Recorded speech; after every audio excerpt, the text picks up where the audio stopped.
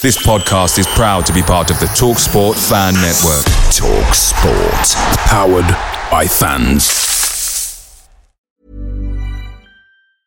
There's never been a faster or easier way to start your weight loss journey than with PlushCare. PlushCare accepts most insurance plans and gives you online access to board-certified physicians who can prescribe FDA-approved weight loss medications like Wegovy and Zepbound for those who qualify. Take charge of your health and speak with a board-certified physician about a weight loss plan that's right for you. Get started today at plushcare.com/weight loss. That's plushcare.com/weight loss. plushcare.com/weight loss. The TalkSport Fan Network is proudly supported by McDelivery, bringing you the food you love. McDelivery brings a top-tier lineup of food right to your door. No matter the result, you'll always be winning with McDelivery. So the only thing left to say is, you in? Order now on the McDonald's app, and you can also get rewards points delivered too. So that ordering today means some tasty rewards for tomorrow. Only via the app at participating restaurants. 18 plus, rewards registration required, points only on menu items, delivery fee and terms apply. See mcdonalds.com.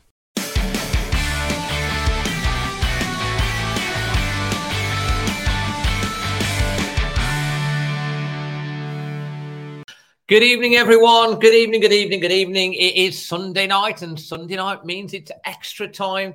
The show where we have the final word on the weekend's action. The action that included our team, Wolverhampton Wanderers, going to, well, Leicester City, where we have a bloody terrible record. I think before the weekend, someone told me we won 1 in 25 over there. Before the weekend, I've played them 5 times in the Premier League since we got up, and we'd lost every time or not won. And, well, we hadn't even scored a goal. But we have positives. We did score a goal the weekend. It was a cracking goal. However, we did, again, lose 2-1 to the Foxes of Leicester. The Hoodoo strikes again. And we've got an array of guests and Wolves fans that are going to be coming on. We've got a part 1 and a part 2 again today. We're going to be chewing the fat on the weekend's action. We're going to be looking ahead to Crystal Palace and, of course, Brighton, who have just tragically gone out of the FA Cup. We feel for the Brighton fans. We've been there as Wolves fans. The pain coming out and losing a semi-final is tough, but like they lost it on penalties. I'm sure we'll talk about that as well. We do have the secret word, as always. So if you guys in the chat can spot the secret word, that'll be amazing. And each of our pundits coming on tonight, I've tasked them. We're trying to slip that in discreetly, and you've got to try and find it out. And aside from the football, we're going to be asking everyone to recommend a good show on TV for you guys to watch as well. To kick us off the show tonight, we have, first of all, Hoops is back. How are you doing, Hoops?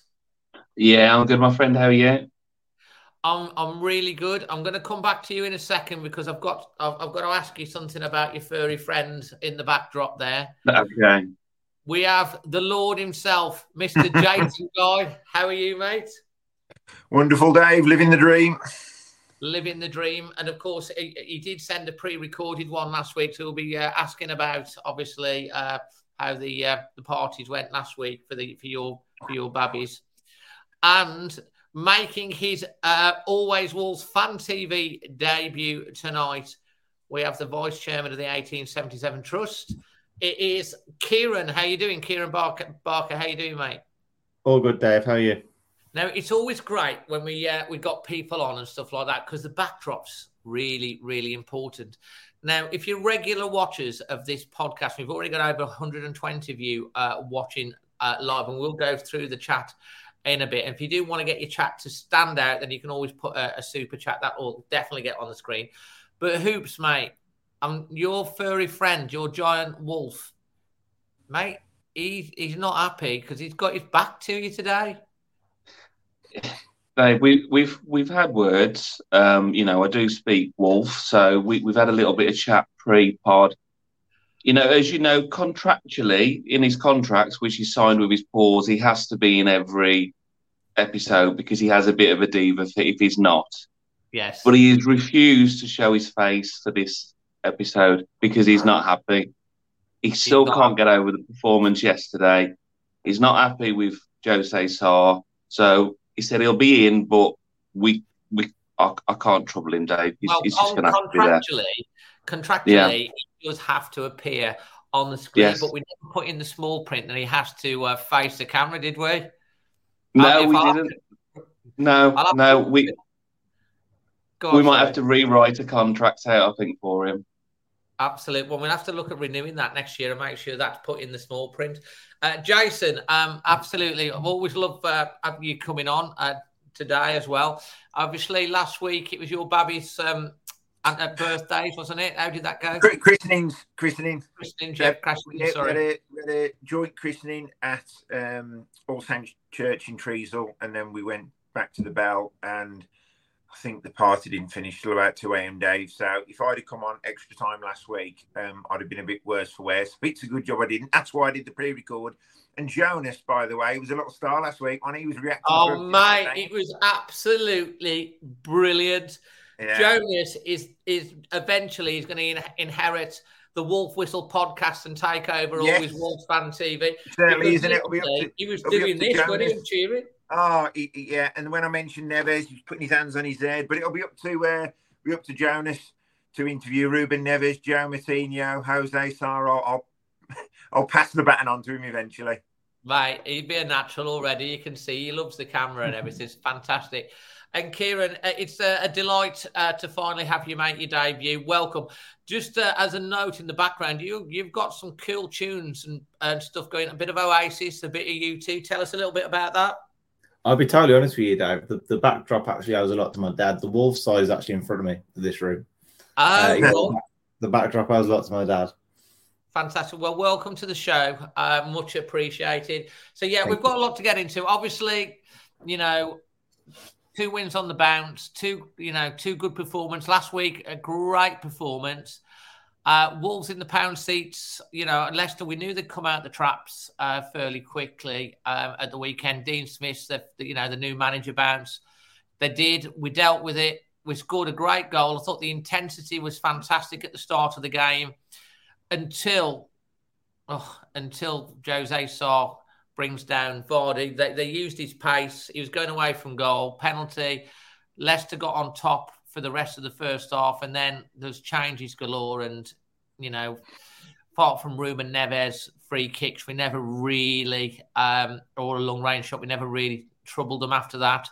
And they got a good goal to win it 2-1, and the atmosphere was rocking down at the King Power, and it meant a lot to the Leicester players. Jason, we're going to go with you first because I know you've got quite a bit to say about this. So do you want to make your points? Yeah, first of all, why didn't I win the Pucker Pies? Mate, we have got a chap that's won the Pucker Pies, and it was Harry. And, this is the chap that won the Pucker Pie. There he is. Harry, he was really happy. I will be putting a standalone video on of him winning because he was chuffed to bits to win the Pucker Pies. I will put that up on TikTok and on the socials and on the channel at some point in the next 24 hours. But yeah, he literally came over, started chatting, went Pucker away. He's won a year's supply of Pucker Pies. He's happy. And then just as I got into the ground, Jason, I met Chloe, lovely Chloe. She's so nice. And her mom, they were lovely. We're talking to her for a bit. Yeah, they are. They'd just been talking to you. And they said, we've just seen Jason. And I couldn't find it because normally you're quite tall. I couldn't see you. I was at the bar. You're at the bar. Fair play. And they were saying, Jason's told us to say Pucker away. And I was like, oh, guys, you've just missed out by like 2 minutes on getting the pies. And then I had someone else come up about 5 minutes later about the pies. So I might have to run the competition again. But, it was great. Harry's chuffed. He likes his pies and he's going to get in touch with Pucker and he's going to have a year's supply of Pucker pies. And he's got quite a lean physique at the moment. But I think after a year's supply of Pucker pies, unless he's he'll look like me, Dave. Getting down the gin. Yeah, they are nice, aren't they, the Pucker pies? They are.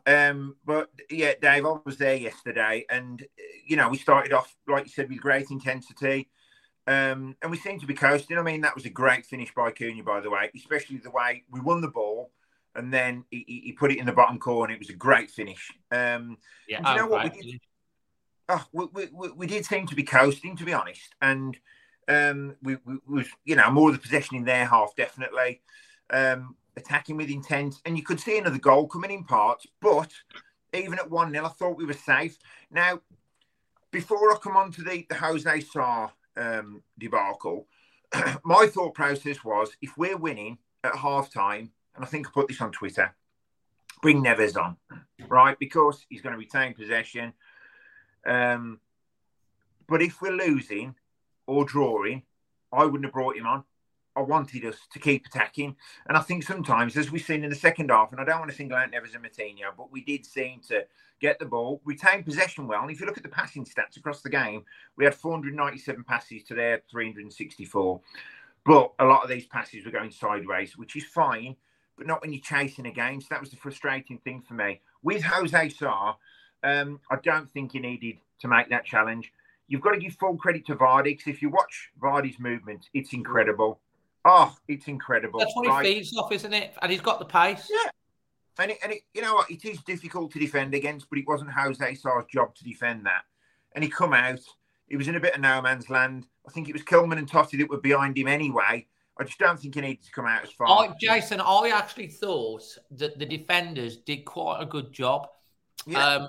Because they kind of forced him outwards. He was going away from goal.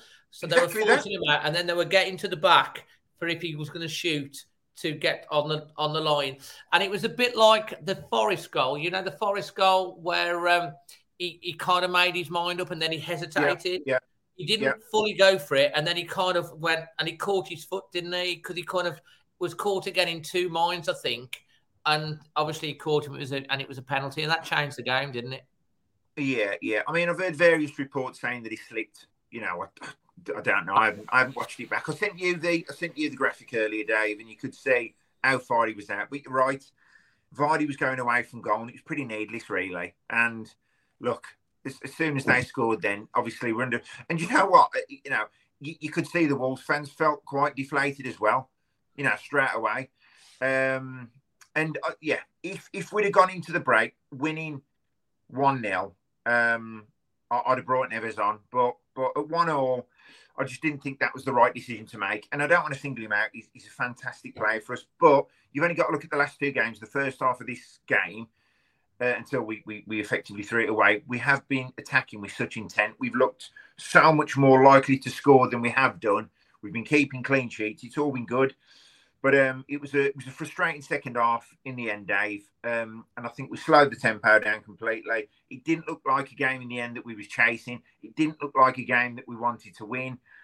You think he was caught in between attacking and defending when he did kind of over? I know you're on about like Neves, but do you not think that was a forced change because Lamina was kind of? Oh yeah. Well, at the game yesterday, we didn't. That wasn't really communicated to us, but.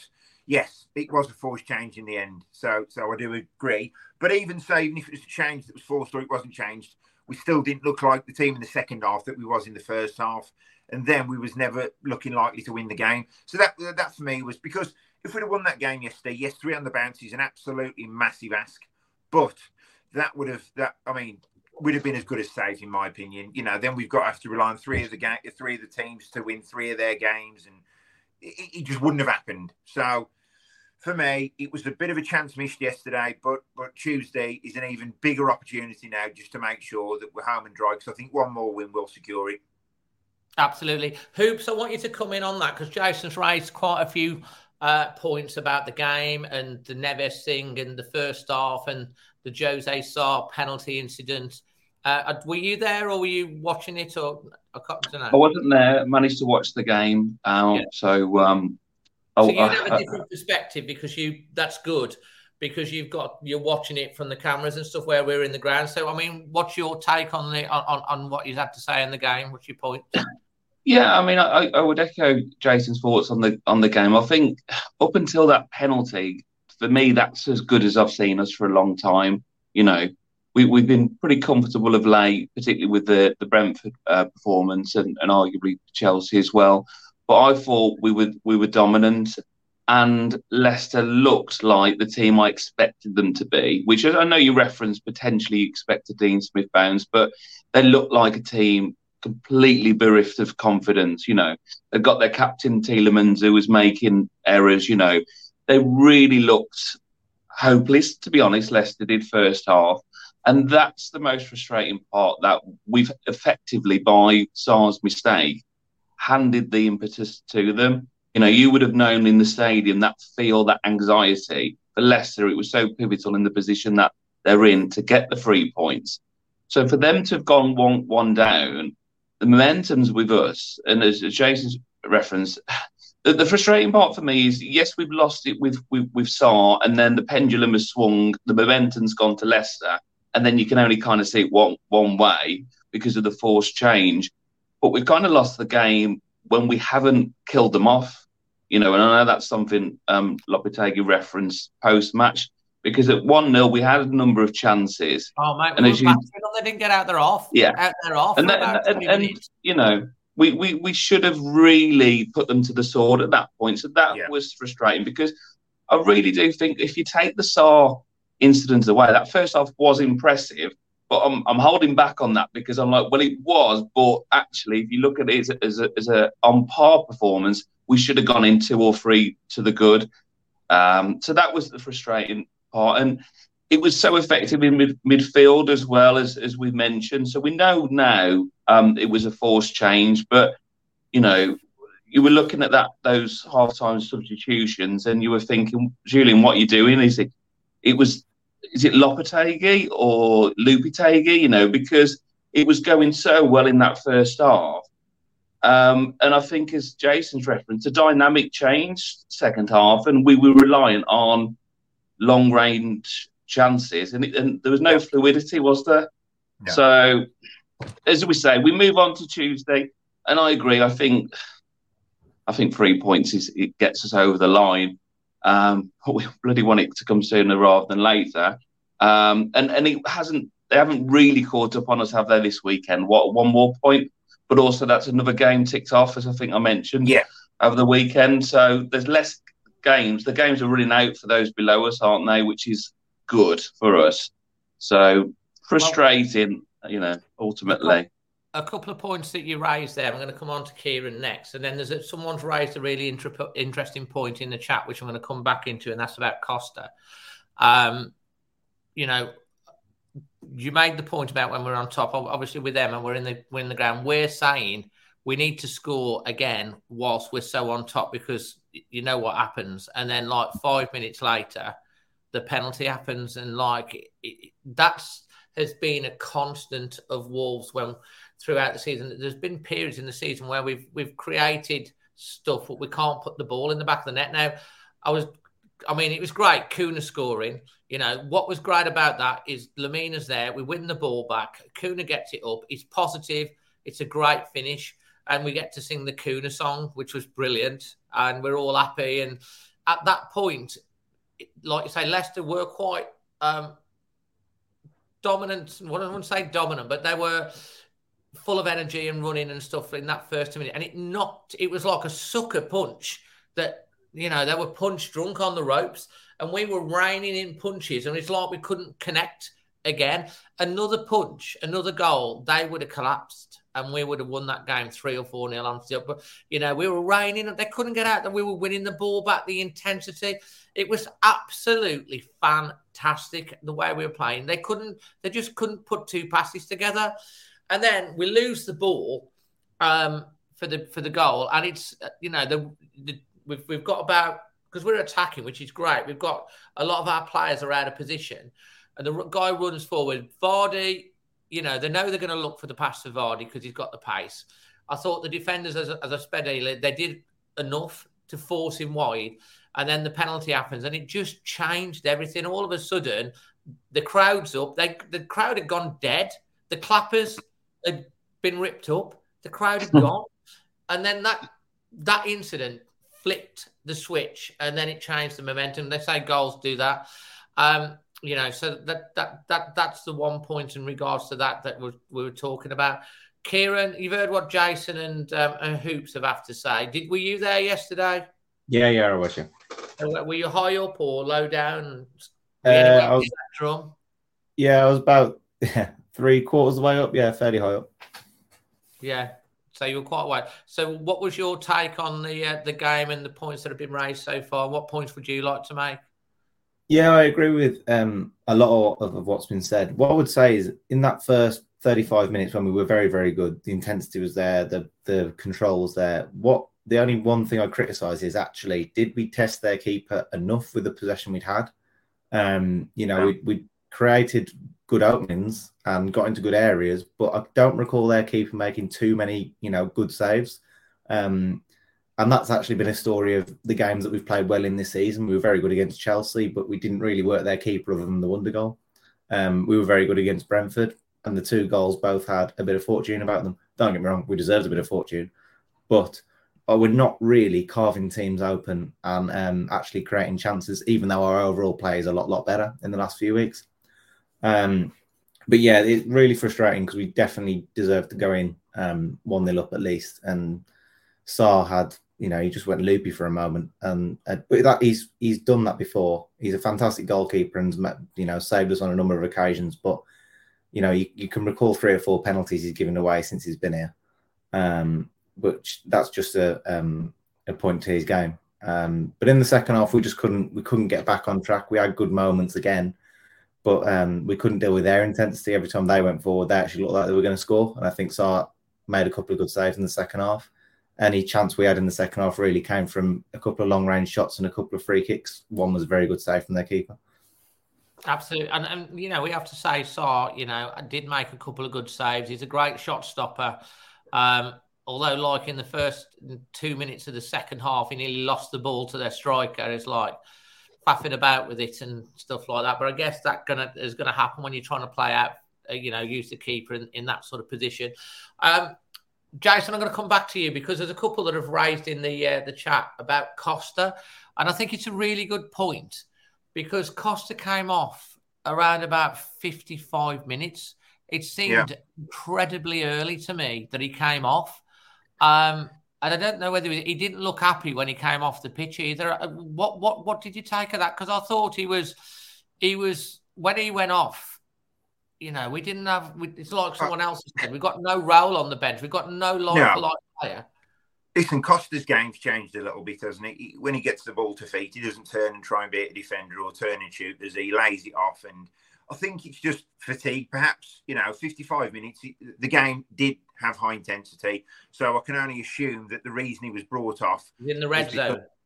Yeah, I don't think he's really got 90 minutes in him anymore. We've got to be realistic about that, haven't we? This is why I thought it was a great opportunity yesterday for Adama, especially in the second half. Why didn't you bring Adama on? I couldn't get it. Couldn't understand that. I don't know. I just think that we seem to have a lot of space. Leicester were quite sluggish at the back, and I think that would have been a game perfect for him. But that was the frustrating part. The second half, instead of going for the kill or going for the, it just seemed to slow right down. We only had 3 shots on target as well to Leicester's 8. Now, once again, that tells its own story. And I do think in the first half, although we was a lot better in the first half, I think we perhaps only had 1 shot on target and we actually scored from it. But listen, we're not going to be killing teams off with 3 shots on target, are we? We're just not. No. I know Neves had a couple of free kicks. But once again, listen, a couple of years back, you'd be expecting them to fly in. He was quite unlucky with the one, actually. The one he chipped over the wall. I think it was the first one. But, yeah, I just thought that would have been a great opportunity for Adama yesterday, especially if he'd have come on perhaps for just change the formation slightly and come on for Costa and just give him some real problems. But I just thought Costa's been excellent. Last 2 or 3 games especially. His link-up play's been brilliant. He's relying obviously more now as an experience than he's ever had to. Listen, there's people out there as well calling him out. Oh, give him another year, give him another year. I think there's too much sentiment in that. I think realistically next year, if we had Costa up front, I don't think we'd be happy because he's not going to score us 20 goals a season. So I think there's a bit of sentiment there. And these people have probably been moaning if we sign him on for another year and he'd be starting up front next year. I've heard that it might happen, mate. Well, listen, I mean, Possibly. look, if it does, it does. But, you know, we can't expect 20 goals a season out of him. He's done a great job this year. He has, in the position we've been in.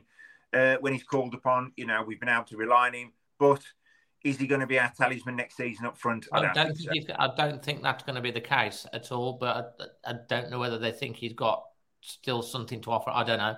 I mean, the other question is, and you know, Jason, come back onto this first, and then Hoops.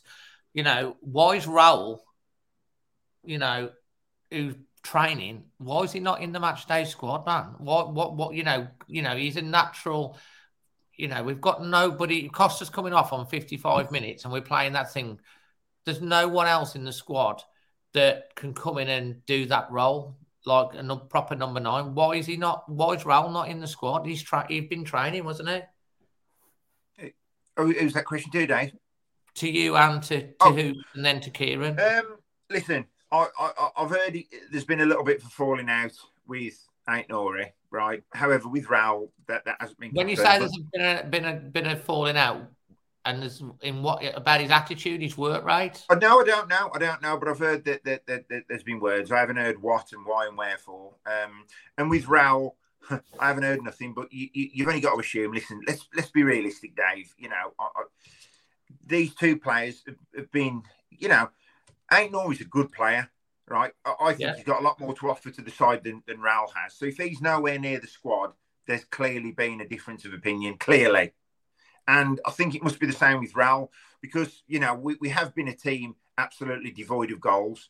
Raul is obviously a good option for that, but the fact that he's nowhere near the team, it's clearly not tactical reasons. You've only got to look at the bench and think. Made no sense. Yeah. Unless he's injured, he ain't injured. There's sometimes two very similar players on the bench, yet there's not a centre forward sitting there waiting to come on. So I think that tells its own story. So it's clearly not just tactical reasons. Hoops.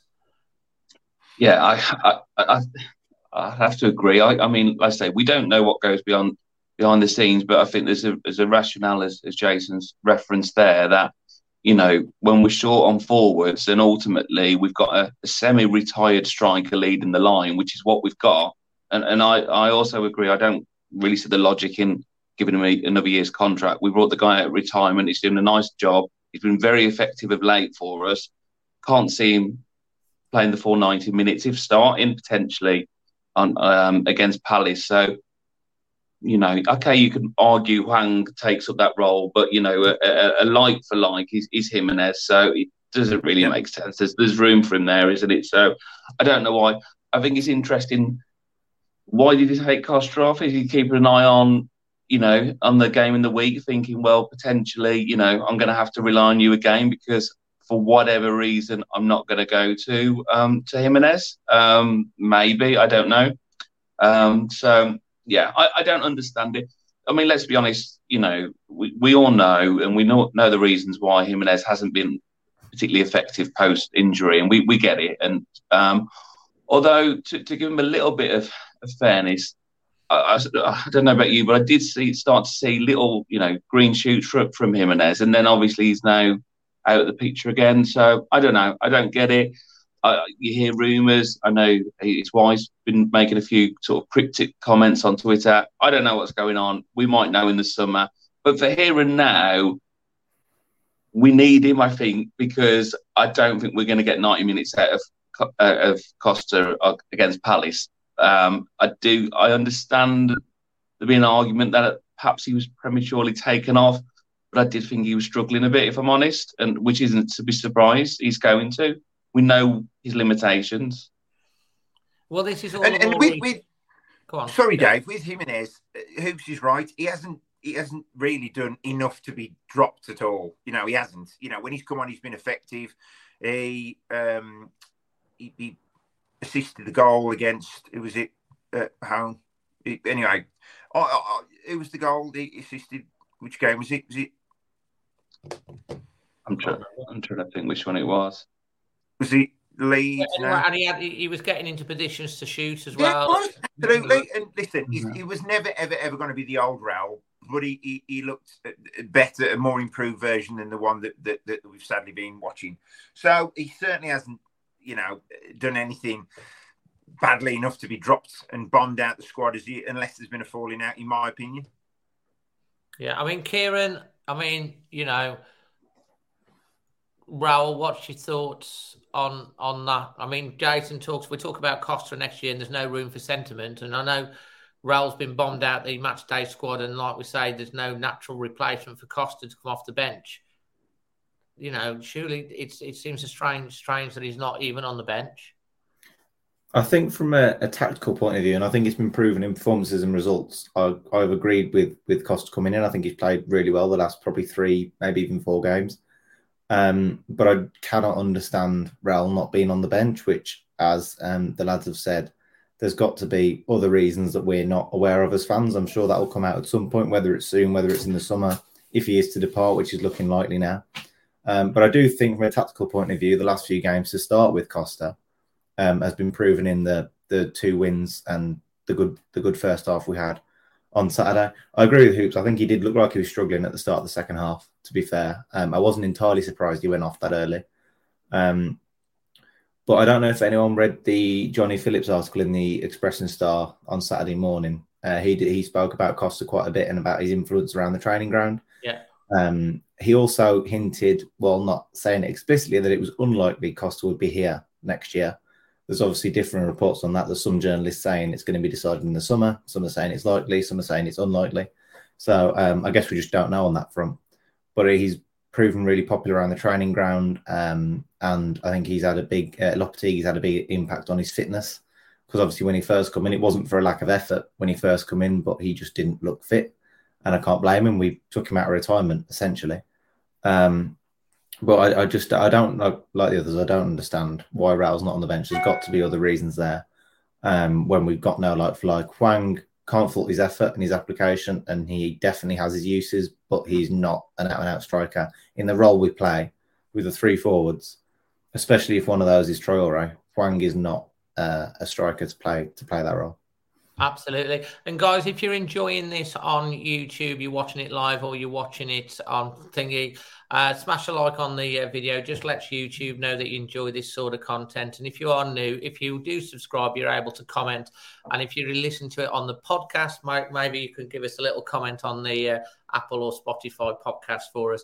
You make some good points there. I mean, the thing is with Raoul, he's been such such a loved player for so long. And, it'd be a real shame if his Wolves career just fizzles out now for the last 6 games without getting anywhere near the squad. He deserves better than that. He deserves a proper farewell. Hopefully, when we're safe, he deserves to be able to say goodbye to the fans properly. You know what, though, Dave?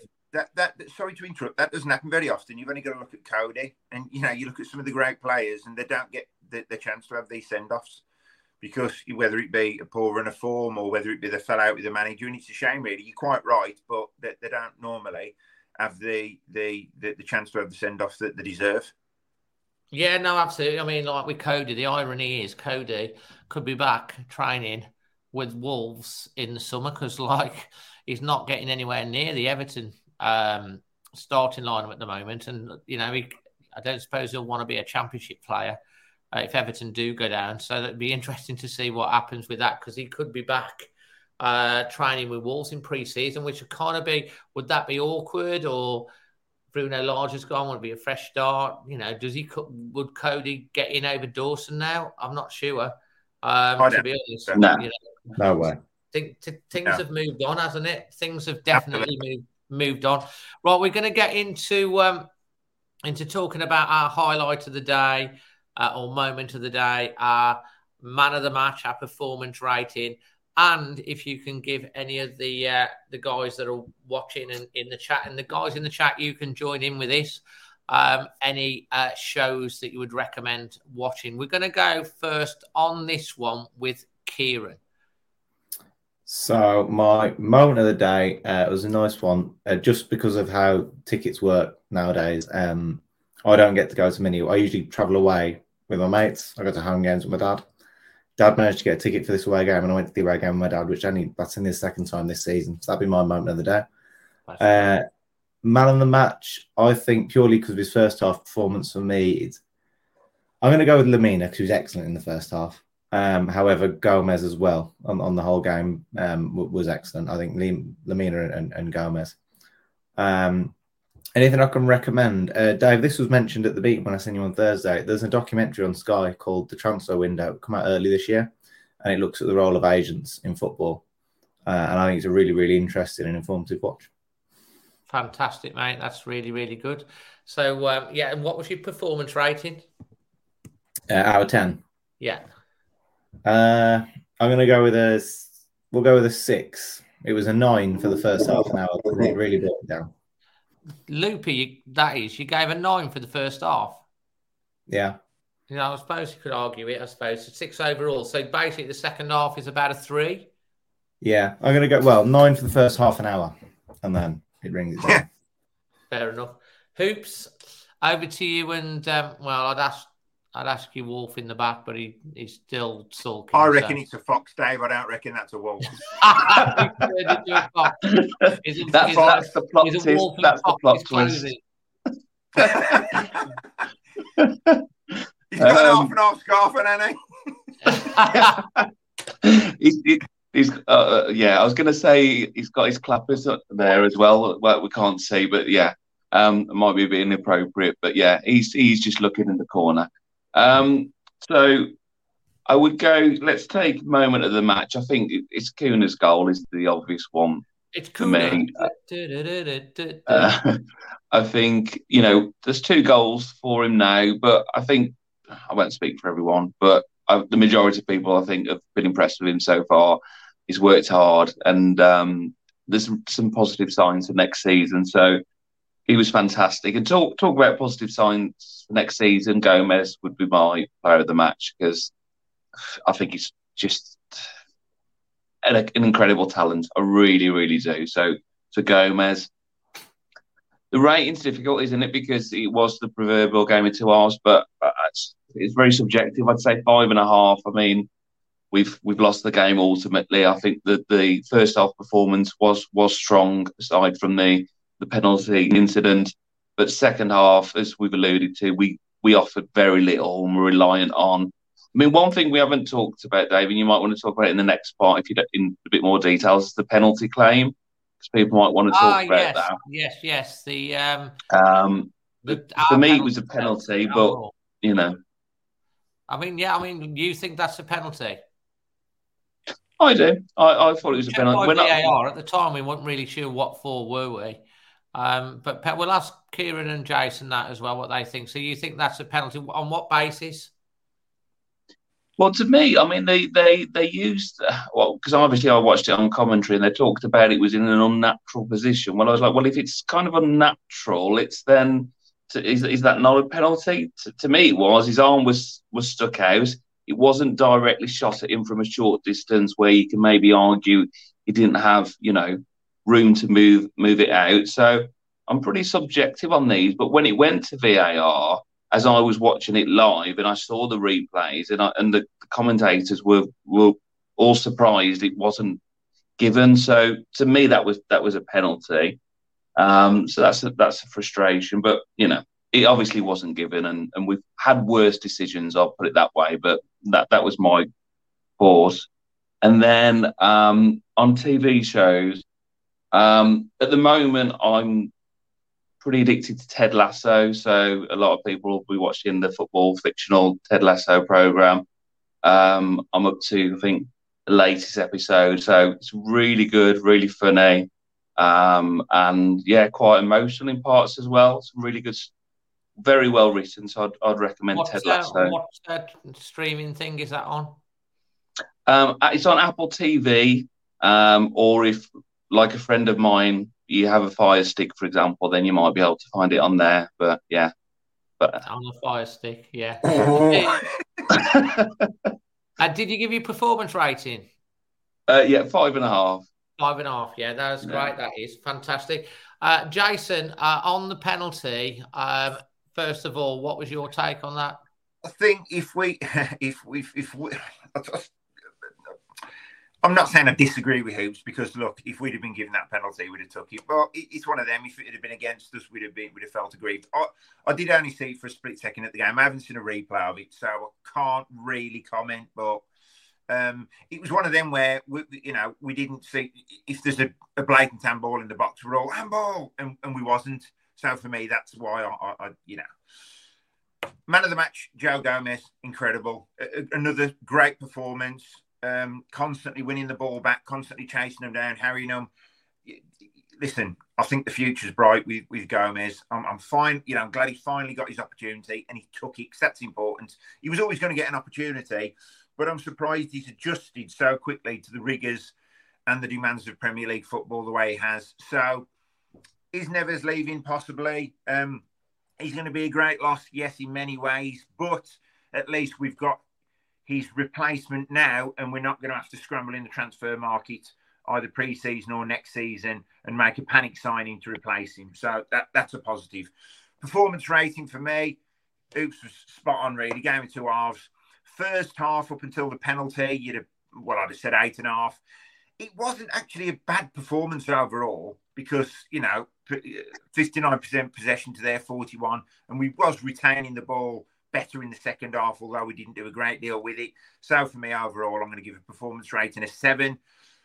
Moment of the match. So I want to quickly flip back to Friday night where there was that beautiful video that put out by Wolves on that young lad Fraser. I mean, Jesus, I was watching that. And I actually shed tears watching that.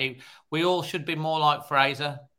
I mean, listen, this is a little boy who's, he's blind and he's just not letting it bother him. And we all do it. We all get up in the morning, stub our toe, be moan now, look, why me? My foot's hurting. There's a little lad there, he's blind, and he's just so happy. It was just incredible. And you know what? It's really heartwarming to watch that video. And that is, just so important. And this is what Wolves, the club, the community are really good at doing. So that's on the non-football side. On the football side, for me, Cunha's goal, I think the composure, as soon as obviously I was behind the goal, obviously he was attacking the other end, but as soon as that we won the ball, it went to Cunha, the space opened up, you knew it was going in the back of the net, and it's easy as a striker like that to just lash at that, and he didn't. He had composure, put it in the bottom corner perfectly, as far away from the keeper as he could, and it was a great finish. So a moment of the match was Cunha's goal. Absolutely, and we should say that it's been one packed week for Wolves, and I've got to see firsthand. I went to the Iftar event on Tuesday, which was enlightening. Emma presented to senior leaders of Wolves. There's about 100 on Wednesday for her game too. So, and obviously they've won that award, and then I was at the Matchday Experience Group on Wednesday night, and there's loads of great things that have gone on this week, and the media team do a great job with pulling some of these videos together as well as some of the ideas. And that one with that, as you brought that thing up, that video with Fraser, FIFA quote tweeted that video. FIFA did. Wow. I know. It's reached so many people, and rightly so. And I defy anyone to watch that and not get their emotions running by. That was incredible. With TV shows, Dave, I'm actually watching at the minute on Netflix. So I've just finished watching it last night. I binge watched it. The Waco, which was the cult that started. So it's just a message, Dave. I love you to bits, Dave. Dazzling Dave. Please don't become this guru. Don't start a cult, please. I mean, if you watch that, it's incredible. I mean, it just blows your mind, and on the power of the mind, incredible. But I've just been watching that. Absolutely fine. I'll tell you mine. A couple of series is towards the end of the show, guys. There's a couple that we're watching at the moment. That's absolutely fantastic, Jason. We're just going to finish off this part of the thing now. I'm going to just come to Kieran on the penalty, but also Kieran looking ahead to Crystal Palace. I know you're on the Matchday Experience Group. Russell's posted in there tonight that Julian wants it to be absolutely raucous, on Tuesday night, and he wants Molineux to be loud. What was your take on the penalty, and looking ahead to Crystal Palace and then Brighton? What are your expectations and score predictions? I thought it was a penalty. However, I totally understand why the referee didn't give it. It would have been hard to see. None of us in the ground really knew what was being checked. I don't think the referee would have noticed from his position. So it's not one where I blame the referee at all. However, when you look back at that on a video, how can you not, given the handball rule and how it's being interpreted now, how can that not be given a handball on VAR? I don't quite understand that. So that's my take on it. So do we? No, we can't have a penalty. That's wishful thinking. But not at the fault of the referee at all. This is what VAR is there for, and I thought that would have been a perfect VAR intervention, and yeah, it was us, so we didn't get it. Looking ahead, I think Tuesday night will be tough. They're in good form. Roy Hodgson's gone in there. I think he won 3, drawn 1. I think in his first 2 games, something like that. And he's got them playing well going forward. I still think they're there for the taking at the back. I don't think they're brilliant defensively, to be honest. And I think it's a game for Traore, personally. So I think there might be goals in it. I'm going to go 2-2 on Tuesday. Brighton away is also going to be very tough. They've had 120 minutes plus today. They're going to play midweek again. And I think we're going to go there and get a result. So you can call me sitting on the fence, but I'm going to go for 1-1 there. So I think 2 draws this week for us. And I think that will have us near enough safe. We may need to beat Villa, which we will the week after. So I think we'll be fine then. I'm loving this positivity, Kieran. You'll have to come on more often. I'm loving it. Hoops, looking ahead to Palace and Brighton, what's your thoughts and predictions? Yeah, I mean, similar to Kieran there. I think the midweek at Palace, although it's at home and we've been good at home of late, as you say, with Hodgson, you're going to get an organised side, don't you? On the day they've got some really talented players. And it'd be interesting to see how we line up. I would go a draw as well, I think, at this moment in time. I think 1 each. Brighton game, it's difficult to know the effects, to look at it positively, although they've had an amazing season. If they have a little bit of a hangover from, today, as time of recording, performance against United, maybe we could get a surprise win. So let's go for a 1-0 away win and 4 points. I'm sure we'd all welcome that, and that would probably, not mathematically, but pretty comfortably get us over the line ultimately. Absolutely. And the final word on this part of the show, Jason, falls to you. I'll say 4 points as well. I reckon we're going to win on Tuesday. I think it's so good as well what the old goal pack are doing. I don't think we've mentioned that. They're what they're doing. Flags were great last week. Please take your flags back if you took one. Yeah, I mean, listen, what is silly? There's people taking pictures of people with flags. I mean, that's just ridiculous, right? But just don't take the flags. But people don't know, I don't suppose. And some people have come with some ideas, put little stickers on the flag saying don't take them. But it's right, they are costing money. And listen, they do look fantastic. And we've really got to be the 12th man. I think we're going to win on Tuesday. Then I think we're going to get a draw away next week at Brighton. Then 4 points will see us more than safe, in my opinion. 4 points, absolutely. That's the final word, guys. Thanks ever so much for joining us this part of the show. Also, just before we get on, I just do want to say a big thank you to Wolf Life for the local Bilston-based financial services that do mortgages, life insurance. If you want to get any help with your mortgages or your life insurance, pop your name and details in the link below, or get in touch with Always Wolves, and we'll put you in the right direction, because they're only based in Bilston. Guys, thank you ever so much, and enjoy the rest of the show from the green room, and we'll see what the rest of the guys have to say with some brilliant points. Always Wolves, Dave. Always Wolves. Cheers, Kieran. Dave. See you soon. All the best. All right, cheers. Cheers. Fantastic there from the guys, and we're going to go on to the second half of the show now, and we have the voice of reason. Jack is back. Are you right, mate? Not too bad, yourself? All good, mate. All good. We have Smiler herself, the golden girl that is Lucy. How you doing, mate? Evening. I'm all right, thank you. Hope you're okay. Yeah, good. And you were literally like 2 rows in front of us at the game. We had a nice chat as well, so that was great. Similar to us. And last but not being least, we do have, and we're going to be interesting to see the outfits for tonight. It is Sutty. You all right, mate? Good evening, people. Good evening, mate. What's that one that you've got on tonight? Retro Sergio Tacchini, Dave. Mate, I'll tell you I'm what. after a deal, Dave. I'm after a Sergio deal, so keep pumping it, Dave. No, seriously, people now are really looking forward to what top you're going to have on, because he's proper on trend and everything. So we've got Carl saying good evening to you guys as well. Evening, Carl. Evening, Carl. Absolutely. Guys, before we get on to this part of the show, please, if you're new, subscribe. And if you're enjoying it, please smash a like. Someone let me know how many likes we've got on the video. We should get on to at least 100. And let us know where in the world you are watching.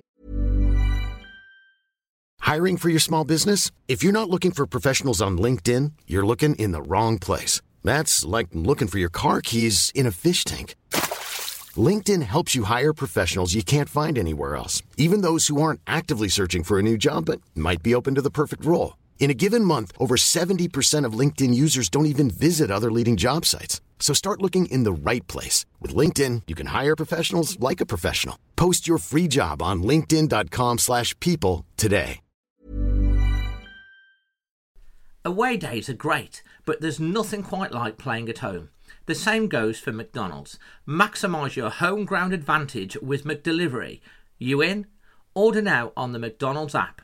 At participating restaurants, 18 plus, serving times, delivery fee and terms apply. See mcdonalds.com. From tonight. So Jack, let's crack on with you first. You were there. I think we were all there yesterday. Actually, all us three were there in various things. What was your feeling before the game, Jack, going into it when you saw the team? And obviously, we talked about this with Neves starting or not started, and then obviously how you were feeling coming out the ground at the end. I think the word that I would use to describe yesterday was frustrating. Because I think like we said, for 35, 36 minutes, whatever it was, that was probably our most controlled away performance for quite some time. And whether that was because Leicester were way off it, or whether it was because we were tactically spot on and we were sharp and we were aggressive, a bit of both, perhaps. I thought the midfield was nice. I mean, we talked about it last week, didn't we? I mean, for me personally, I'd have brought Neves back in, but I haven't got a problem with Lemina and Gomez. I think they work really well as a two, and they did throughout the first half. But yeah, frustrating because, the penalty incident completely shifted the momentum. And there's a bit of just a nagging doubt in the back of my mind about the mentality of some of our players. When something doesn't go our way, we give away a soft goal or a penalty, or we get a decision against us, we don't react very well at all. Within sort of 2-3 minutes of the penalty going in, me and my friends around me were saying, we need half time here. All of a sudden, that great player that we'd had for the first half an hour had gone out of our heads, and we kind of we just need to hang on here. We need to get to half time. And we shouldn't be like that. We should have turned around and gone, forget that penalty. We've battered these for 30 minutes. Let's go and do it again. And it wasn't like that. And I don't think the players have that belief either. I think when something goes against them, I think that mentality creeps in, and they're kind of maybe it's not going to be our day, and it's going wrong again, and this kind of thing. And I think you kind of saw that in the second half. I think with the substitutions and the change in the shape and things, we went further and further away from what we'd done really well in the first half. And okay, the force change from Lemina, we didn't know that at the time. And there was a guy behind me going absolutely loopy all second half. Why has he took Lemina off? Obviously, he's got a hamstring injury. We didn't know that at the time. But, Neves coming on makes sense. But, I think to make a sort of a wider point, I think when we had Nuno in charge, he was very much system. If you're playing right wing back in our team, this is what you do. If you play centre mid in our team, this is what you do. Whereas I think Lopetegui is a bit different. He kind of looks at the player that's coming on or the player that's playing and asks them to do what they do. So he's not going to bring Ruben Neves on and say, I want you to do what Mario Lemina's doing. He's saying, I want you to be Ruben Neves. And of course, that's obviously going to help Ruben Neves because that's going to play his natural game. When Mario Lemina has been so effective, then of course it's going to change how you're playing. And I think that's probably what hindered us yesterday in the second half, was we made too many substitutions and too many players who were having effective games were replaced by different types of players. And I think what we probably needed really was more like-for-like substitutions. I mean, we've talked about should Raul have been on the bench? Quite possibly he could have come on for Costa, and could you have brought on Traore perhaps for Nunes on the right wing and sort of kept a bit more balance on that side. So, I think lessons to be learned, I think, for the manager and for some of the players. I mean, like I said, frustrating is the word. I mean, if you look at the big picture, if we'd have won yesterday, I think most people would have said we were safe. So all we've got to do now is just roll that over to Tuesday and say, well, if we beat Palace on Tuesday, we're probably safe. So it's just another game ticked off, isn't it? And we just go again. Mate, absolutely bang on analysis. This is why, again, at the thumbnail, I put not safe yet, because we're not safe yet. There's still more work to do. The results, generally went for us. We were talking about, me and Emma with the producer, we've been talking about there being a bit of a break away. Don't want to see a little bit of a crack appearing. Well, with the result today, with West Ham winning and Bournemouth are on 33, the next team after Bournemouth now, I think it's still Leeds. I think they're 29 points. So there's a gap. The pack's broken a little bit, which is good.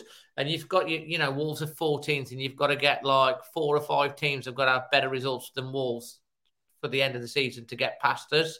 Not sure whether that happened, but some people say 36 points could be the magic mark, but I think 4 ideally.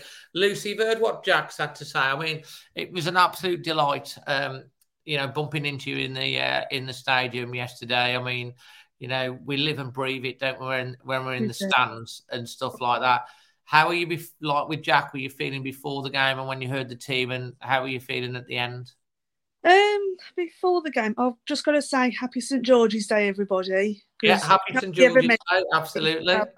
St. George's Day. It's on. It's England, come on.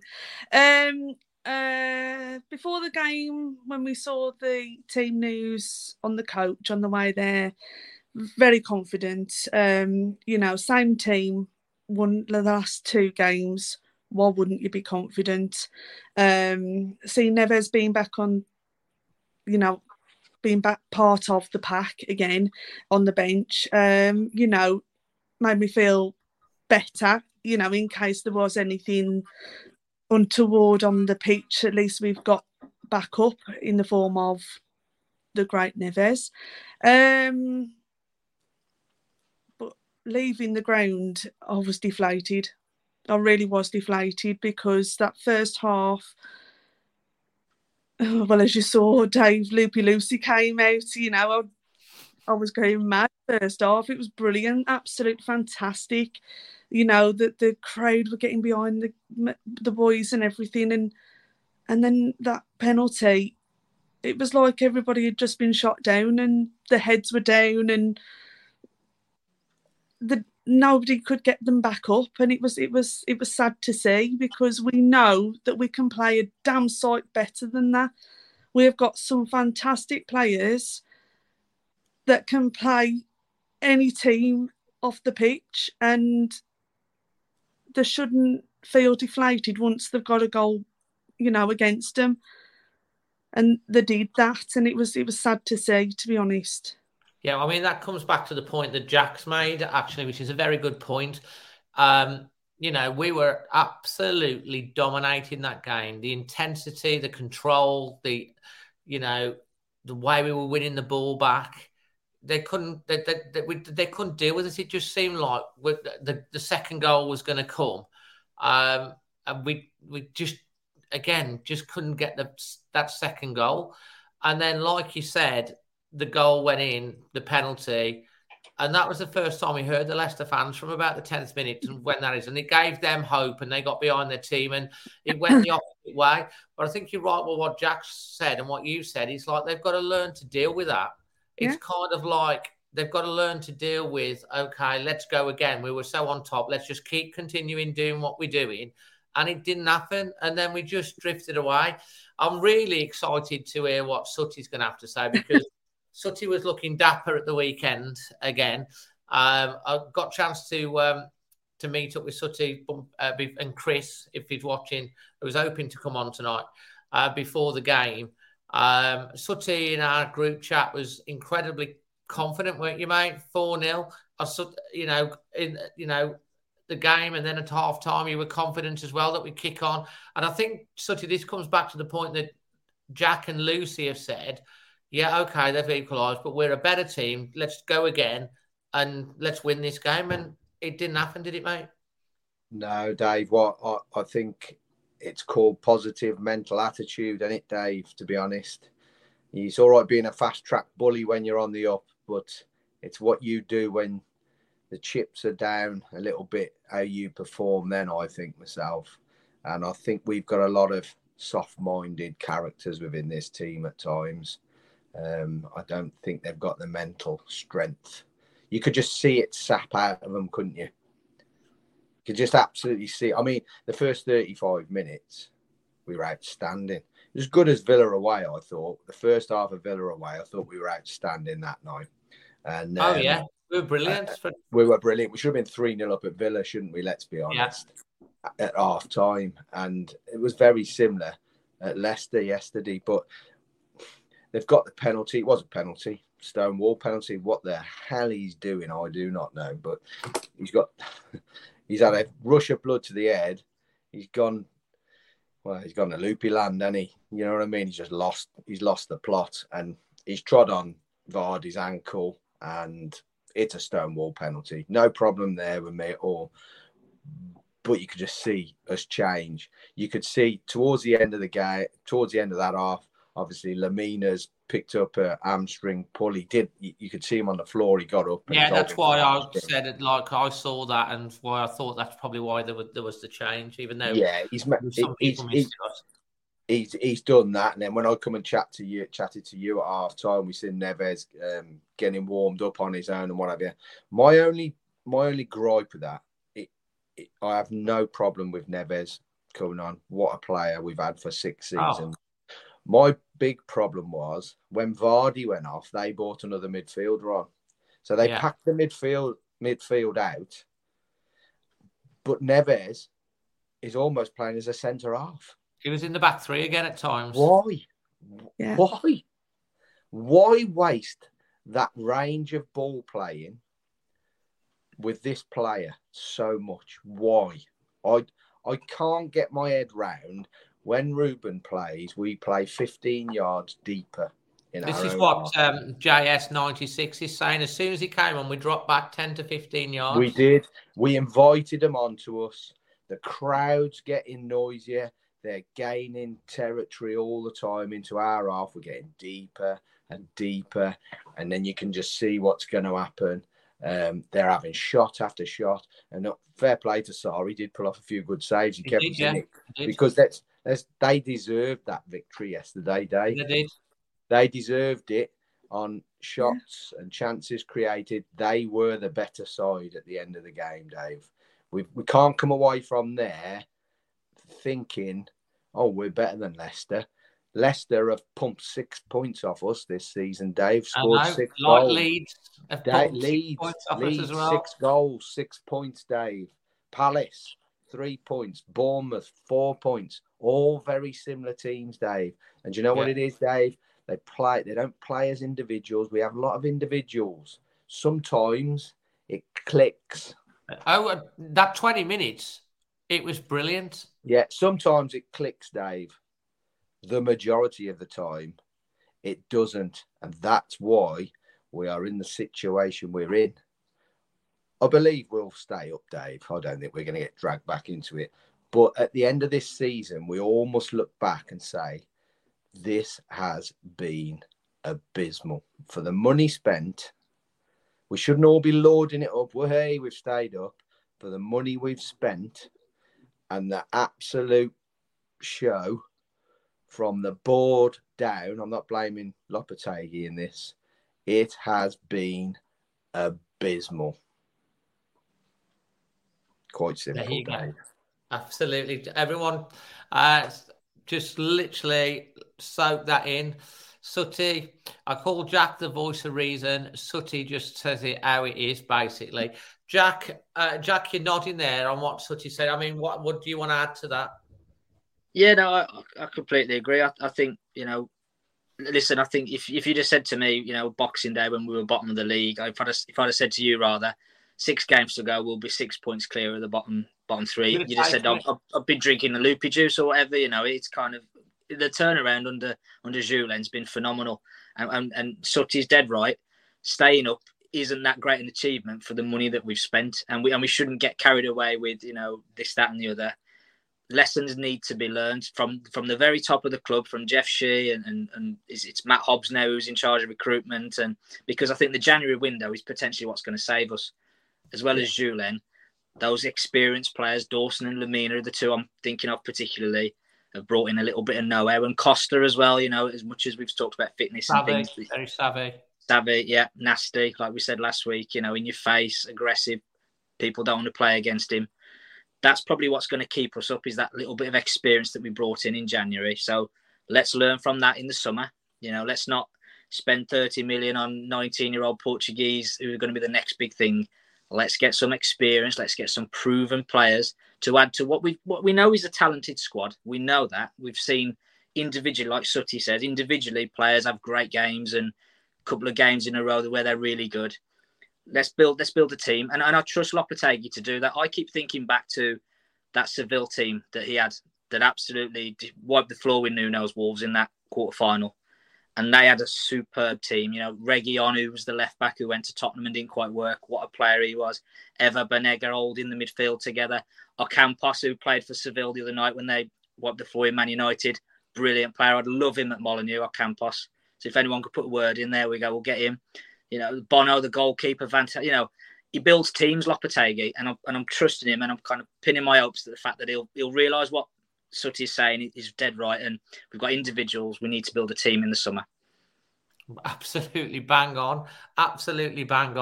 And like you say, when you think back when he came in and where we were and where we are now, 6 points clear with 6 games to go. It's a strong position to be in.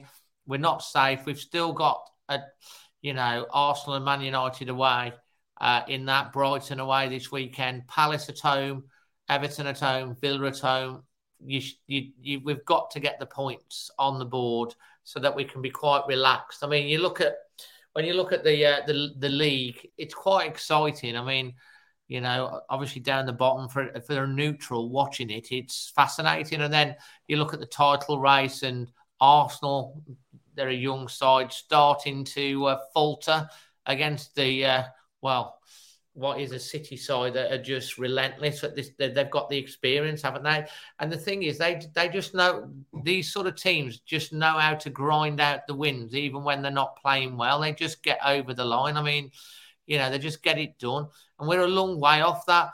But that's coming back to what you were saying about we've seen flashes of how good we can be. And we've seen how consistent our team like Brighton have been fantastic all season. What a fantastic season Brighton have. And, we come back to, they've got knocked out in penalties in an FA Cup final, and they're a great side. They play some amazing football. They're where we want to be and where we should be. And if we stay up and you give Lopetegui the backing again and trust in what he's doing, I think next year we'll see more of a team as well as individuals, because we'll have more time and that'll come. What are your thoughts on that, Lucy? I completely agree with that. I think Lopetegui is the man to do it, to be honest. I just simply trust his process in what he can do, and bring in players in that will gel the way that the players have gelled as they've been brought in so far. It's just we didn't do it yesterday, unfortunately, but I think we can. I think Lopetegui is definitely the man to do it. Yeah, no, I mean, I think so. Sutty, you heard what Jack's had to say. Come back in on what you've said, and you think we'll be safe. I mean, looking ahead into the summer, saying that we do stay up, is that the sort of general feeling that you're getting, that next year we'll see more of a less of the individual bits and more consistent in terms of the system and the team and everything, and what will happen going forward next year? Is that what you're expecting? Absolutely, that's a minimum, Dave. Just going back to what you said earlier, though, we were there where Brighton were, Dave. We were, yeah. We were there. We've progressively, Dave, gone backwards over the last 2 seasons. Yeah. We've gone backwards, no denying it. League tables do not lie, Dave. You end up where you end over Absolutely. 38 You're matches, as good as your position in the table. If you finish bottom, guess what? You're the worst in that division. You can't get away from it. But we have took our eye off the ball from the boardroom, Dave. They balls this up. It's on them, Dave. They had a manager, and I'll keep harping on back to him, and I trust this bloke. Like I said last week, we must give this man time. We must give him the tools to build his own team. This isn't his team yet, is it? Let's be honest. We've still got players in this team from the Nuno era. Now, Nuno wanted money. He was promised money, and they renegaded on that, Dave. So it's down to the board and the owners to give this man the funds and the tools that he needs to rebuild this, to get us back to where Brighton's and what have you are. Because they've made a major balls up here, Dave, because other teams have come to the top table now, like Newcastle. It is going to be even harder now, Dave. It's not going to be easy to do this. Villa, Newcastle, they're miles in front of us, Dave. Miles. However, if you look at Newcastle last year, they were in trouble and they had a better second half, and then they've gone again. Like I said last week, they've done a good job at Newcastle. They've trusted in Eddie Howe. They've given him the funds. We've got funds. I'm pretty sure this guy hasn't come here without promise of a big war chest. Now, I'm not adverse to selling players, individual players, to become a better team. Yeah. I'm not interested in individuals, Dave. As I said to you, don't buy in to worshipping individual players. Worship the club, Dave. As I said to you, and I say to you every time, we're the constants, the players aren't. We must start to build a team and a squad that can compete on a regular basis, instead of us coming on here every third week or every week if we go on a bad run saying this just ain't good enough. They've spent an awful lot of money, but there's still a lot of the old guard here, and they're going to have to go, Dave. Look, the likes of Jimenez, he'd be on that bench if he was pulling his weight. I'm pretty sure of it, Dave. Yeah. He's not injured, and he can't even get in the squad. Aït-Nouri's renowned. He was renowned for turning up late for training, Dave. Absolutely renowned for it. Bad attitude. Off you go, son. Let's get the 25 million, 35 million.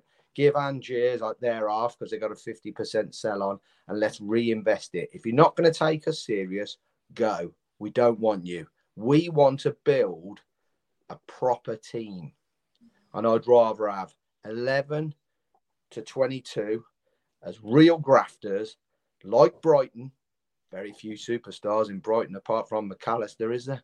Like Brighton, play as a team, Dave. The club is run from top to bottom perfectly, just as we were, Dave. Everybody looked at us as a blueprint how to break the top 6. We fell away, Dave. We're 3 years back behind now. Do you think that's basically because they got complacent, they took their eye off the ball, the pandemic, I don't know, pulled the funds back a little bit? Because, if you don't invest in this league, you go backwards. You have to keep, of course you do. Improving. I keep saying dereliction of duty, Dave. We didn't sign a centre forward for 5 years. I mean, we signed him on loan. Okay, Catroni didn't work out. He didn't work out. Some of them don't, Dave. Not every signing will work out. But you've got to keep getting your options lined up, enticing them in. You've got to entice them in. We're not big payers still, Dave. We don't pay big money. 100 grand a week for your top earner in this league is not big money, Dave. It's peanuts in this league.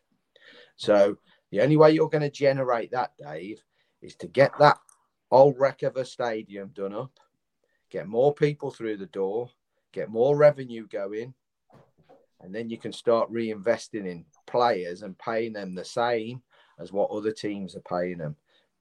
If they got the chance of 150 grand a week at the Villa or 100 grand a week at the Wolves, where they're going, Dave, they ain't going to come to us. Oh, exactly. And you got to do that. Sutty, I'm going to go on to Jack. You talk about players going. If you're like the director of football, and you're talking to the manager, say, and you're looking at obviously the evolution for next year, he's got some targets you want to bring in. Talk about something who you shipping out in the summer window, and how much money you're bringing in to help with that, investing in this team. I mean, who you saying?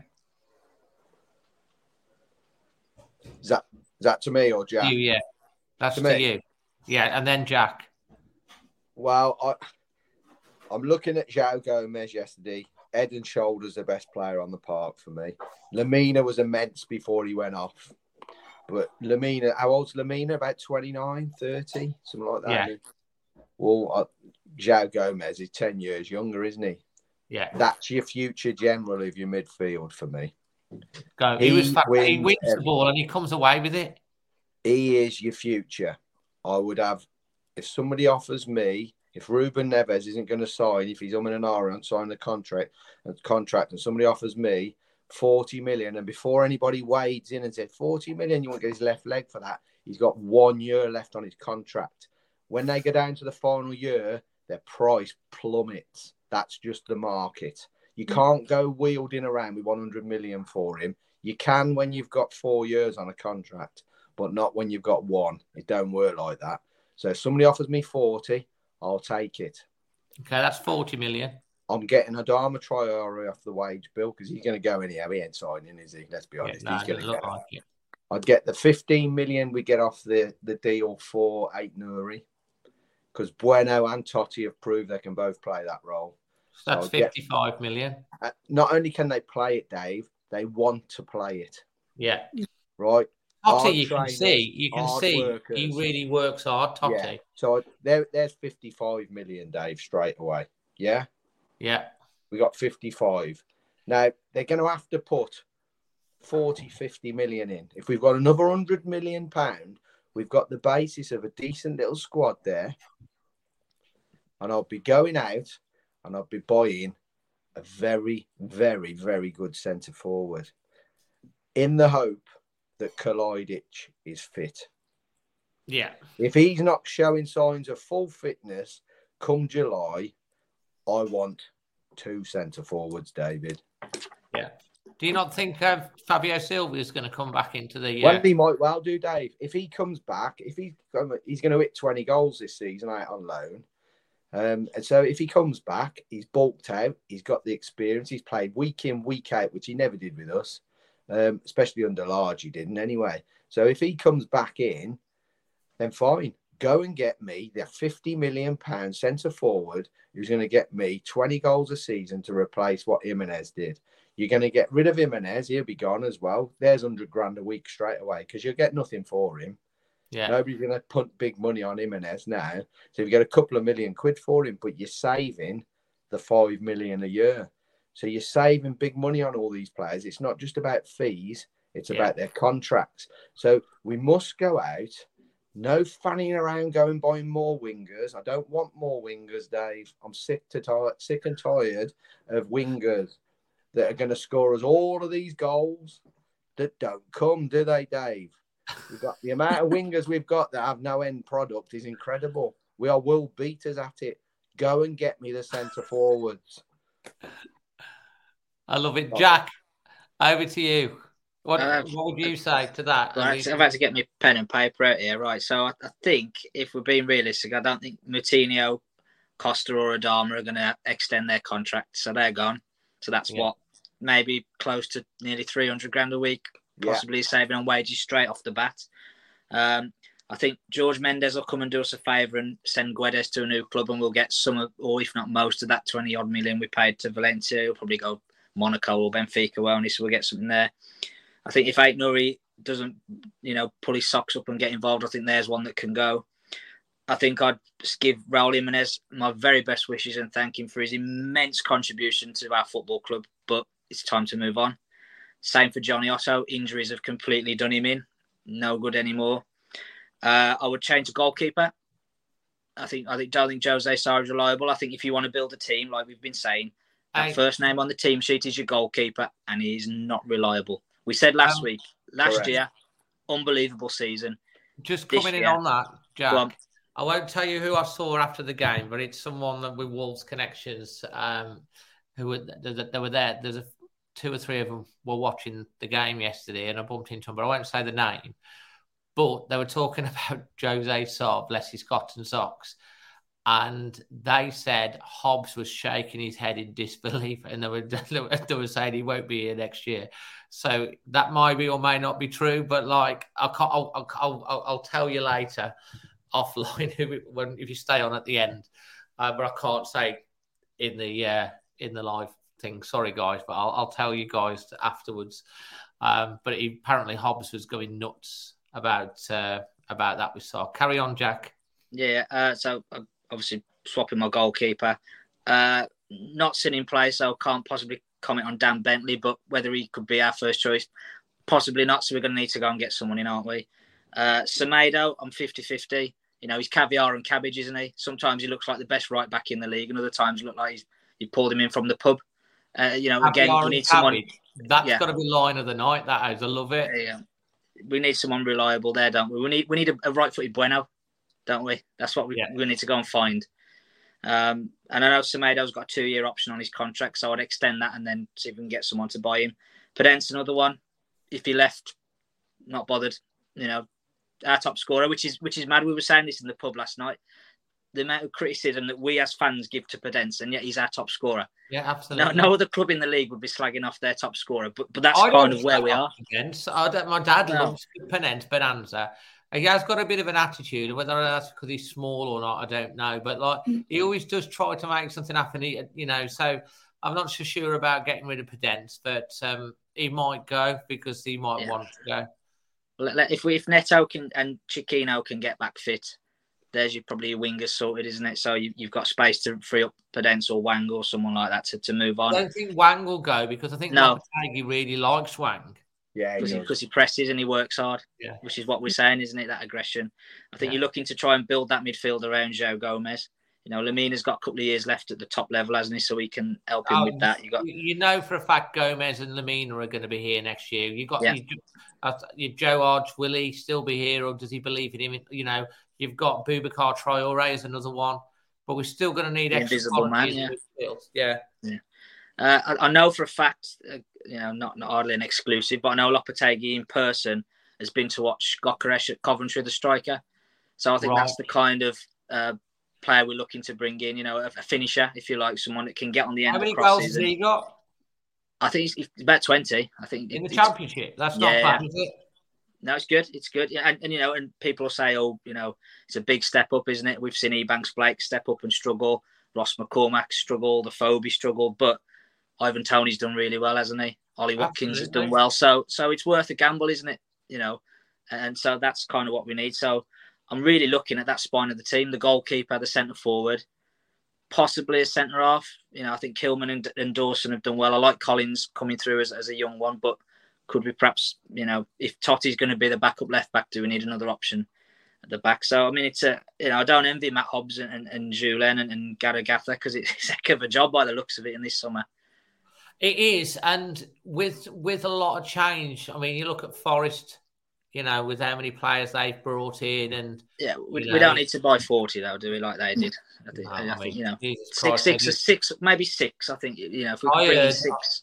I heard there was someone walking past the City ground and they just bought him because they thought he was a player, but it turned out it wasn't. But so he's just got in the squad. They were just buying anything that moved at one point, weren't they? Mm-hmm.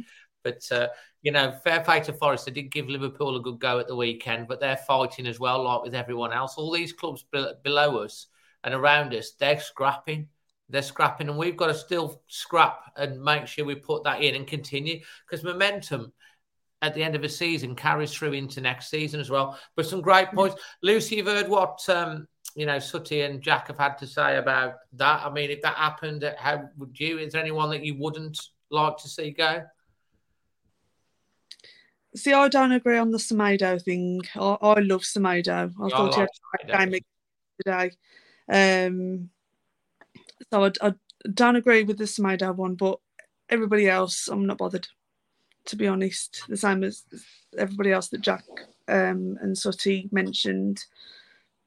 Yeah, they wouldn't be part of my team for next season. Absolutely. If you bring somebody else in that can do the job, then yeah, see you later if we have to.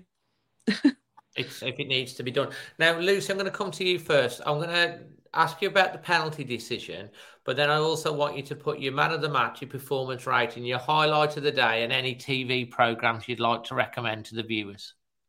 Right. Okay. So for the penalty, obviously from where we were, Dave, you couldn't see what the hell they'd stopped the game for and checking for, because we couldn't see it because it was right in the middle of all the players. Watching it back when we got back to the club last night, when it was on the telly on Sky, it was a penalty. There's no doubt about it. He hit his elbow and his arm was right up in the air like that. There was no reason for it to be up there at all.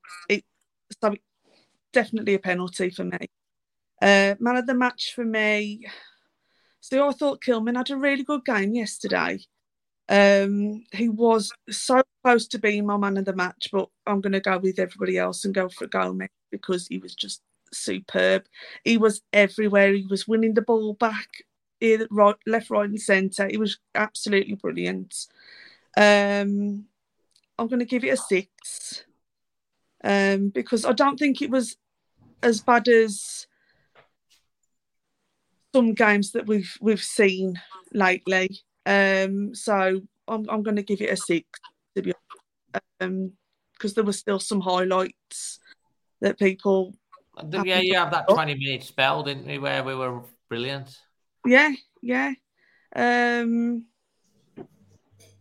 Moment of the day. It's nothing to do with the football, but it was just spending time with my uncles. Oh. Yeah, it was just lovely. It was really, really nice. And we went to the pub afterwards. We went to the Moon for a couple of drinks, and we ended up having 3 instead of a couple. But it was just nice to have a nice friendly chat and just talk about the game and talk about anything else. It was just lovely. That's absolutely fine. And all you got to do now is the programmes, TV shows. Right, on BBC iPlayer, I'm a girl that loves her funnies. If there's a funny on and it's a series, then I'm going to watch that. And BBC iPlayer, there's something called Am I Being Unreasonable? And it is blooming hilarious.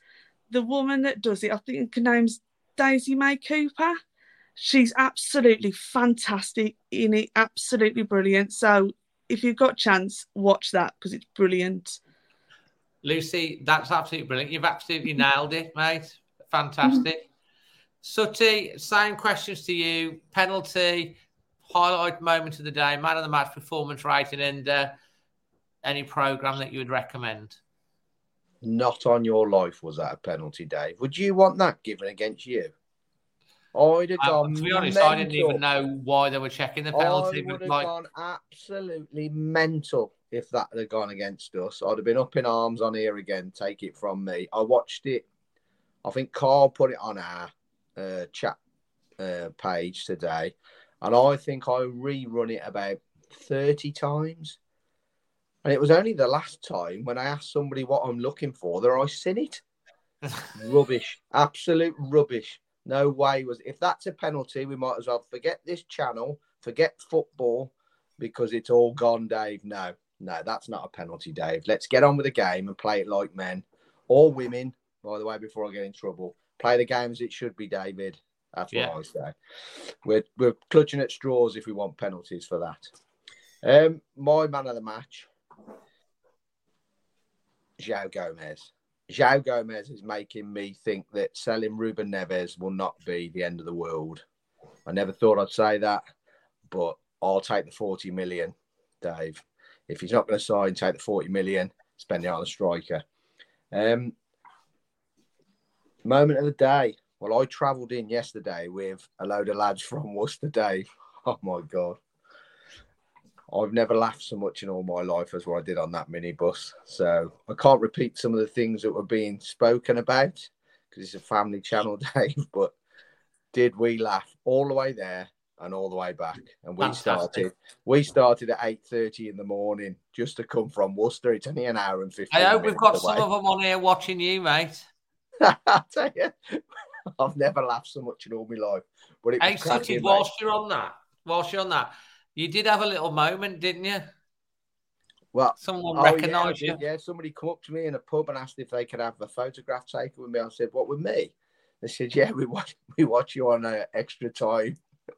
I felt famous for a minute, Dave. There you go. Have you ever had that, Jack, yet? Never been asked for a photo, but people have said, I've seen you on that, and that's so. Yeah, it's nice, isn't it? It's nice. About you, Luce? Oh, I haven't had a photo took with anybody, but I do have a lot of people in the Steve Ball always come up and say, "Golden Girl," which is nice, isn't it? Nice feeling. It is nice feeling. It is nice. That's class. But that's your first one then, Sutty? Yeah, that's my first one. And my programme, Dave, well, I've been working like an absolute idiot for the last 6 months doing our house up and still going to work and that. So I haven't really had a lot of time to watch TV, Dave. But a few months ago, I did binge watch that Dahmer about Jeffrey Dahmer. Oh, my God, Dave. He was proper loopy, that bloke. Proper loopy. Yeah, and it's a true story. So if nobody's watched it on Prime, then watch it. Yeah. Fantastic. What did you do for your performance rating and your moment of the day? Oh, you did moment of the day was the Worcestershire performance rating, Dave. I thought first half up to the penalty, I would have given us a 9, Dave, up to that. Yeah. Right. And then we changed instantly, didn't we? We just lost belief in ourselves almost. So I can't give any more than a 6, Dave. Sorry, mate. Fair enough. Your moment was the day was going in the minibus. Yeah, I can't repeat the things they were talking about, Dave, but it was a proper Jolly Boys outing. Fantastic, mate. Jack, same to you. Yeah, right. Penalty. I completely agree with what Sutty says. I don't think it should be a penalty, but I've seen them given. Yeah. And I think with the current mess that VAR is and this, that, and the other, I think it's and I'm going to make a point here. I've made some notes as well. I don't make notes very often. I'm just going to go for the last 6 weeks, right? Yesterday, Leicester, handball, last minute, seen them given. Last week, Brentford, Totti Gomez, wiped out by the goalkeeper, seen them given. Forest the week before, Adama clipped on the heel by Felipe, seen him given. The week before, Semedo tripped in the box by the Leeds player, soft but seen him given. The week before, Raul Jimenez taken out by Nick Pope, definitely a penalty. So in 6 weeks, we've had 5 potential penalties. We've had none of them. Now you tell me that all these people say to you, "Oh, it'll even out over the course of don't worry, don't moan about the referees. It'll all even out." That's 0 out of 5. I know. And there was 3 stone wallers in that, Jack. Yeah. But that's just in the last 6 weeks. Right, that's brilliant. That is. Thank you for that. There you go. So agree with Sutty and Lucy. Actually, I think on the current rules it is a penalty, but I agree that it probably shouldn't be. But they've made such a mess of handball and offside and all this kind of stuff that it's kind of potluck, isn't it? You have to judge it on who the ref is and what the phase of the moon is and all that to kind of whether you get a penalty or not these days. So so performance rating, I'm going to go for 7 because I thought we were pretty good for 35 minutes, as good as we've been for a while. Lost our way a little bit, wasn't great. But, like I said, not a disaster because all we've got to do is just move those 3 points we need on to the next game. Man of the match, João Gomez, not even a contest for me. I thought he was outstanding, won every tackle. So much composure for someone so young. Unbelievable. I How mean, old is he? 19. 21. Is it 21? I think, is he? I think he's on the cusp of sort of not having to be registered, and he's 21, possibly 22 next birthday. Moment of the day. I'm going to go for Cunha's goal. Really well taken, and exactly what we've been talking about for weeks and weeks and weeks. Win the ball out up the pitch, which is what Lamina did, and all of a sudden you're one pass away from having a shot on goal. Yeah. You haven't got to worry about moving defenders around and finding space and all this. You've won the ball back edge of their box, bang one pass, and you get the shot away. And that's what we need to do more, and you score. And it's a really good finish. City and teams like that do it all the time. Yeah. You win the ball back where they don't want you to win it back. Yeah, it's like what we said earlier with Neves when we drop deep. If you drop too deep and they get the ball off you, you're in real trouble. So get higher up the pitch, boys. 10, 15 yards higher up the pitch, and we'll be all right. Yeah. TV program. I've just watched one on Netflix called The Night Agent. I think it's quite new, but it could be years old, and I've just missed it. It's sort of strange in it, Netflix. So he says, you should watch this next. It's about an FBI guy, and he sort of sits in a little office of a night, and if anyone's in trouble, they have to call this little phone number, and he kind of goes and sorts them out, and he gets involved in a real sort of big nationwide conspiracy, and you're not quite sure who's on his side and who's not, and who's the double agent, and it twists and turns, and it's quite good actually. And I think there's only like 6 or 7 episodes, so you can get it done in a weekend. Fantastic, mate! Absolutely fantastic. I'm going to give you mine that I'm watching at the moment. Below Deck. If you've ever heard of it, it's kind of like a reality type of thing of yachties and stuff and what goes on, and they do charter guests. And they have different charter guests who charter these yachts and stuff. It's quite a good watch. Obviously, you got the normal things like your Game of Thrones and all that sort of stuff that I like watching and stuff. And there's so many really that's on there. We've always got something on the go. Mandalorian on Disney Plus is fantastic because I do like my Star Wars and everything. Guys, whilst we go around the last bit, if you can let us know what you think the secret word is in the chat. And I'm now going to go round. I'm going to go Lucy, Jack, and then Sooty, who are going to give us the final word, looking ahead to the score predictions and thoughts for Palace and Brighton. We're going to go with you first, Lucy. I gave the word away. Oh, I mean, that was blooming it. Right. Palace on Tuesday.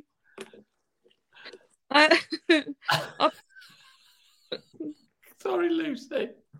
I can't believe it. I just gave the word away.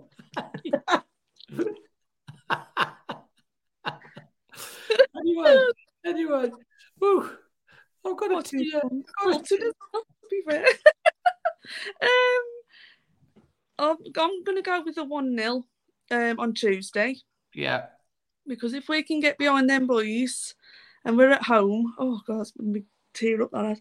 If we can get behind the boys, and I think we can get away with a 1-0. And I think Brighton are doing really well at the moment, but I think a draw. I'd take a 1-1 on Saturday. 4 points then. Yeah. Nice. Yeah. That would keep us nice and safe. Jack?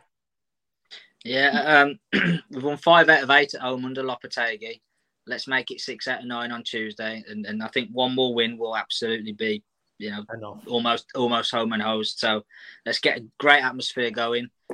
I think there's going to be a DJ, isn't there, before the game? I think someone said, and there's going to be there's going to be going on. Things going on. They're also putting on Wonder of You later in the thing just before the hi-ho and stuff. They're having a bit of a move around of some of the stuff, and so I know Lopetegui definitely wants to get that atmosphere going.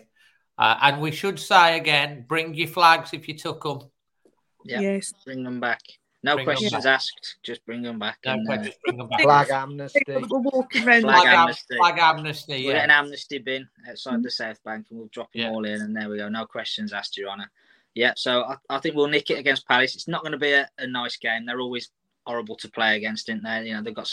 I don't know what Zaha's fitness is like. They run about might potentially be back, but we'll see. But I fancy us to nick it 1-0, like Lucy says. We do all right with the 1-0 home wins at the minute, don't we?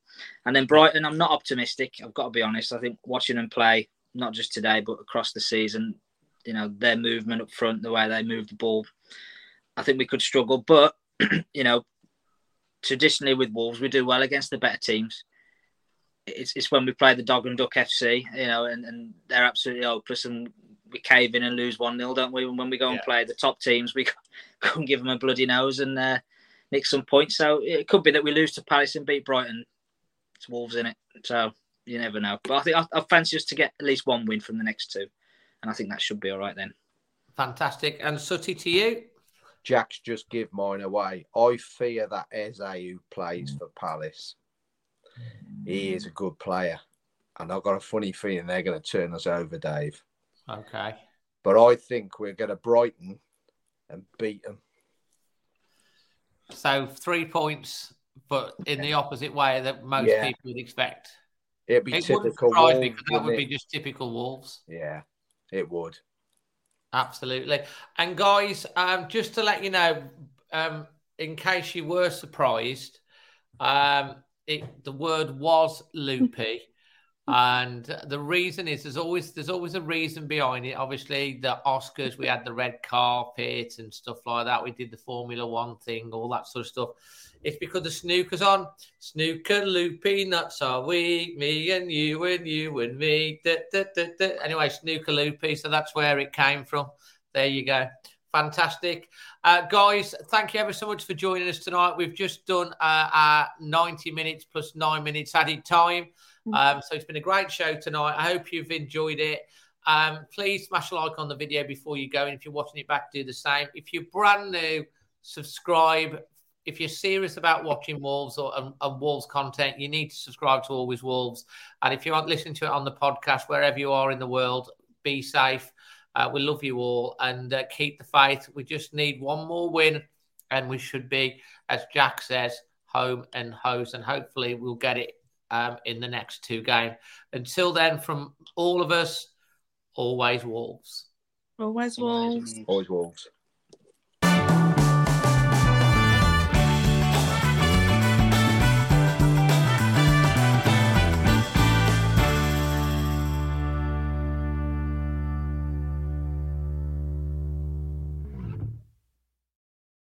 It's the 90th minute.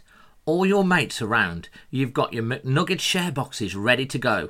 Your mates are already booked in for double dipping and you steal the last nugget, snatching all 3 points. Perfect. Order McDelivery now on the McDonald's app.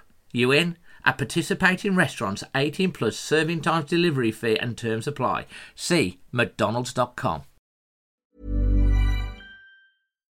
If you're looking for plump lips that last, you need to know about Juvederm lip fillers. With Juvederm Volbella XC and Juvederm Ultra XC, your lip look, whether it's subtle or bold, can last up to 1 full year with optimal treatment and no additional maintenance. Find a licensed specialist and see if it's right for you at Juvederm.com today. That's JUVEDERM.com. Add fullness to lips in adults over 21 with Juvederm Volbella XC or Juvederm Ultra XC. Do not use if you have severe allergies or a history of severe allergic reactions, or if you're allergic to lidocaine or the proteins used in Juvederm. Tell your doctor if you have a history of scarring or taking medicines that decrease the body's immune response or that can prolong bleeding. Common side effects include injection site redness, swelling, pain, tenderness, firmness, lumps, bumps, bruising, discoloration, or itching. As with all fillers, there's a rare risk of unintentional injection into a blood vessel, which can cause vision abnormalities, blindness, stroke, temporary scabs, or scarring. For full important safety information, visit Juvederm.com. This podcast is proud to be part of the TalkSport Fan Network. TalkSport. Powered by fans.